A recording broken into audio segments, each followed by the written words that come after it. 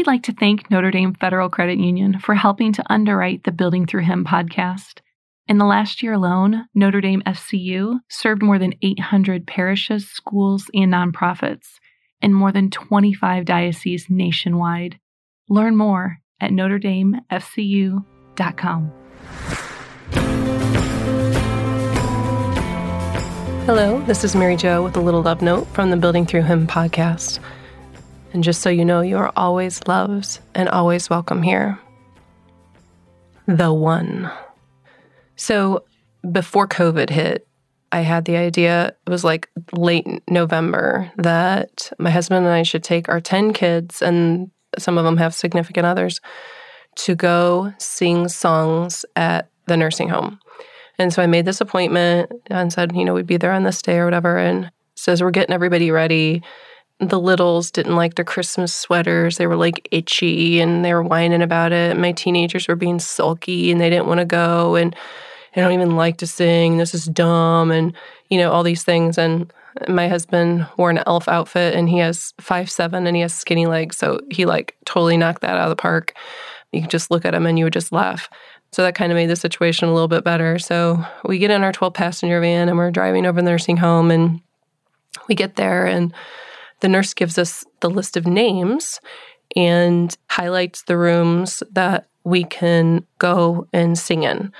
And so we're kind of walking through doing each of these rooms, and we stop at one room and the woman in there only spoke Spanish. And so we were able to sing Feliz Navidad. And then my son, now Father Logan Parrish, but he was just in seminary back then, is bilingual, and he was able to kind of talk to her, and she called him Lorenzo, even though he corrected her 3 times. And finally, he just said, "Yep, I'm Lorenzo." But he was able to just talk to her for about 10 minutes, just individually in Spanish, which she just loved. And we finally get to this room and knocked on the door, and I was like, "Lois, Esther, we're here to sing." And we hear this crackly little voice say, "She's dead." And I was like, okay, and just uncomfortable. What do you say back to that? And I just said, "Let's walk in, guys, let's walk in." So we walk forward. We see this woman just in a wheelchair with her head just bent so far down in that wheelchair, facing the wall, and a night robe, a light blue night robe, and the other bed is empty. And I said, "Hi." And she said, "Lois is dead." And I said, "Oh, I'm so sorry. Could we stay and sing to you?" "Fine, do whatever." And she kind of whipped her hand up in the air. And my kids are looking at me like, "Mom, we got to get out of here." And I was like, "No way. We are totally singing to her. She needs it more than anyone else." And so we start singing, and she can hear the little boys. At the time, I think they were at 2 and 4. And they're kind of whining or saying little funny things. And she's kind of listening to them, and she kind of slowly turns around. Turns her little wheelchair around. And by the time we got to the 3rd song, she was looking up at us and kind of smiling just a little bit. And then we sang our 4th song, and then she smiled a little bit more. And when we left that nursing home, that was a pivotal moment for my children, none of whom really even wanted to go. They felt that inside their soul, that gift of charity. It's the love of God inflamed within the human heart within them. And I guarantee you, they couldn't tell you one thing they got for Christmas that year, as in physical gifts that they unwrapped, but they all could tell you about that little old lady in the wheelchair turning around and looking up at us with that smile when we walked into darkness. And then our love of God brought forth light, and that was the charity within us. And so often in our busyness, the charity gets forgotten. And when we don't have that love of God being inflamed in our hearts, our lives can feel very numb and pointless. What am I even doing here? What is the point of this? I wake up and go to the same job every day. I do the same homework with the same kids every day. It can feel what is the point? It's because we need charity in our lives to make that love of God come alive. In 1 Corinthians, Paul talks about us being all one body. As a body is one, though it has many parts, And all the parts of the body, though many, are one body, so also Christ. If one part suffers, all the parts suffer with it. If one part is honored, all the parts share its joy. Now you are Christ's body, and individually parts of it. And so in that, he's commanding us, to go out, see the parts of the body that are suffering and lift them up. And when we do, it makes us feel better in the process. Why? Because we're all one. We're all one. We talk about, the greatest commandment. Jesus says, love God with all your heart, soul, mind, strength. That, and love your neighbor as yourself. Because when we truly love God with everything that we have, when we look at our neighbor, we see God there. We love them there. It's a natural instinct. And if we're not acting on it, then we can feel that numbness of this world. And so the Lord wants us to act on it. And so, where do we begin? When you look at the world and you see all the darkness, all the nursing home with all the people alone right now, it can feel overwhelming. Where do I even begin? There's so many people who need us. And the harvest is plenty, right? There's so many people who need us, but the laborers are few. And a lot of times Satan will stop us from moving forward with acts of charity because we're not sure where to begin. Where do I even begin? Will it even make a dent? Oh, will it even make a dent?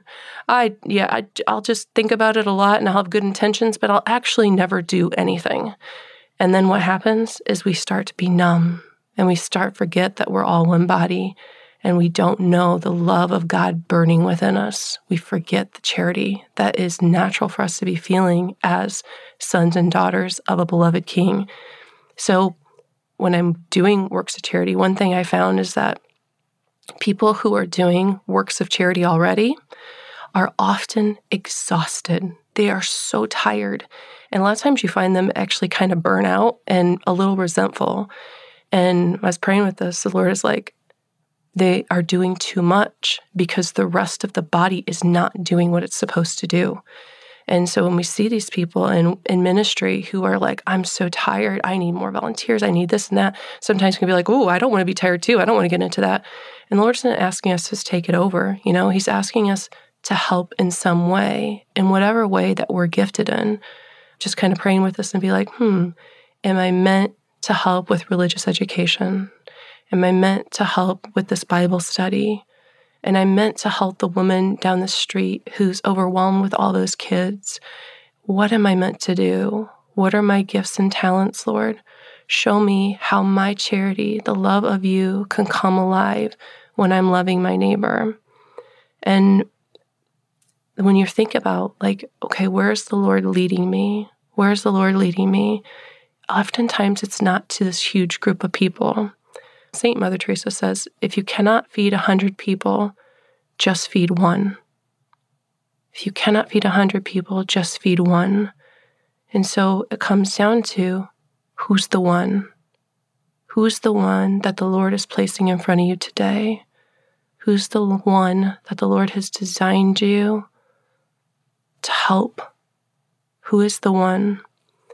When I was a little girl, we went to the doctor, and lots of issues when I was young, and I had surgeries and stuff. And I remember my parents both went with me to the doctor, and we got to the checkout counter. And so I was probably around 5. So this is 42 years ago. And it was back before credit cards. It was back before payment plans. It was back before, co-pays and all that stuff.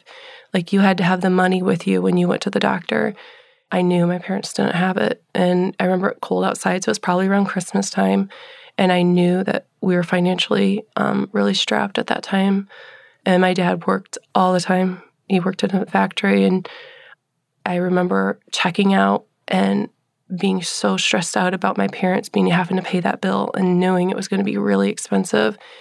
And the counter was above my head, the doctor's office counter. So I remember kind of looking up and seeing my parents' face. And when my mom said, "What's the bill?" And she got her checkbook out and her hands were shaking a little bit. And my dad was looking down like he was embarrassed that he couldn't provide for his family. The doctor came out and said, It's taken care of. There's no bill. It's taken care of. And my mom started crying. My dad looked down. He got tears in his eyes. And I remember thinking that was the most kind thing anyone has ever done. That whole, if you can't feed 100 people, feed one. When you're the one that's being fed, when you're that one, it makes a pivotal difference in that person's life. So don't let Satan keep you from helping the one that God designed you to go after. Don't let him keep you from that. That is where our love comes alive, where lives are changed, and where the Father's will is brought forth on earth. God, I just ask you to bring forth your Holy Spirit, in the name of Jesus, to renounce the spirit of timidity, that you would raise up your sons and daughters to go forth and bring your love to the world. If you would like more information about Kingdom Builders or would like to know how to bring this apostolate to your parish, please go to our website at buildingthroughhim.com and click Build with Us.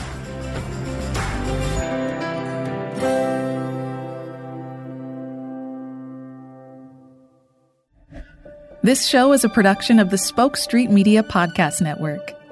For more great podcasts, visit spokestreet.com.